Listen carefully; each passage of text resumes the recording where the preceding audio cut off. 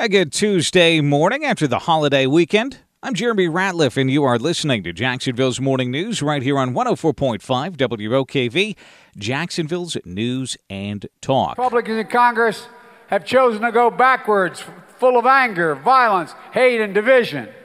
But together, we can and we must choose a different path. So President Biden blasting MAGA Republicans on Labor Day as he talked to union members. Fox's Peter Doocy has been reporting on this for us. And Fox's Brian Kilmeade, who you hear right here on WOKV from 9 to noon every weekday, is about to go on Fox and Friends. And Brian, good Tuesday morning. What are your thoughts on what we heard from the president yesterday? You mean 2 of the last 4 days, or his stays in Philadelphia and his speeches? Constantly division. It's Biden the divider, and evidently it's all him. Some staff was kind of pushing back against it after the disastrous primetime address, which thankfully most networks didn't carry. It was in blood red. He looked like the head of the Soviet Union, Lenin, rather than the head of the United States. And his remarks were ridiculous. I mean, it's idiotic. What he's doing is he thinks Republicans are going to turn on each other because Joe Biden thinks there's division between people who say "Make America Great" and people that voted for Trump. There's very few Liz Cheney fans. Wherever you want, there's very few Jeb Bush fans. There's very few Mitt Romney fans. And what is he saying? I like them, but I don't like the other 73 million. There's people that don't think that. There's nobody I know that thinks January 6th was good. There's nobody I know who doesn't think it was related to the rally. There's nobody who thinks that was reflective of the Trump people. For the most part, I've been to about a dozen rallies. Most of those guys usually get beat up at the end. I mean, the whole story that was so shocking is that Trump people were being aggressive. They're not aggressive. They're usually older, and they usually come out and they're trying to make America great again.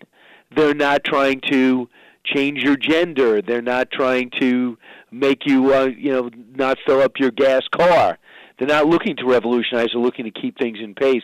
So for him to continue to do this, and while no Democratic candidates are showing up, Fetterman's not there, Mandela is not there, Tim Ryan is not there, these governors' candidates don't show up. So who are you helping? You're going into Pennsylvania, you're going to these battleground states, you're going to Ohio, and you're saying you're a great union person, and MAGA people are a threat to democracy. I don't know. Do you have a country to run, or are you just running for office? And Brian, real quick, I know you got a scoop, but a federal judge granting that request now by former President Trump to appoint a special master to review the documents seized by the FBI during the search of his Florida home last month. It was a big story for us on air yesterday. Real quick, Brian, what is your take on how all of that has been playing out? Well, all I could say is he wanted a special master. We're going to find out what the special master comes up with. Both sides have to submit 5 names at least of possible special masters. Mm-hmm. But the fact is, if they ransacked Barron's room, if they took his tax documents and his medical records, we already know they took his passports.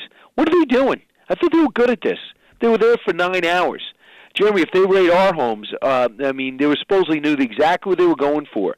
They evidently had a whistleblower that talked about special documents they needed confidential, they needed out of it. In Barron's room, and they had to take his tax documents. Oh, it just so happens there's a New York investigation into his taxes, as well as a congressional delegation into his taxes. Health has always been of interest to people that want to say he's too old or too unhealthy to run. Remember, there was a dispute about his medical records. So what are you doing? You're the FBI. You don't know the difference between a passport, medical records, and stuff that might reveal confidential information on the United States? After 9 hours? Please.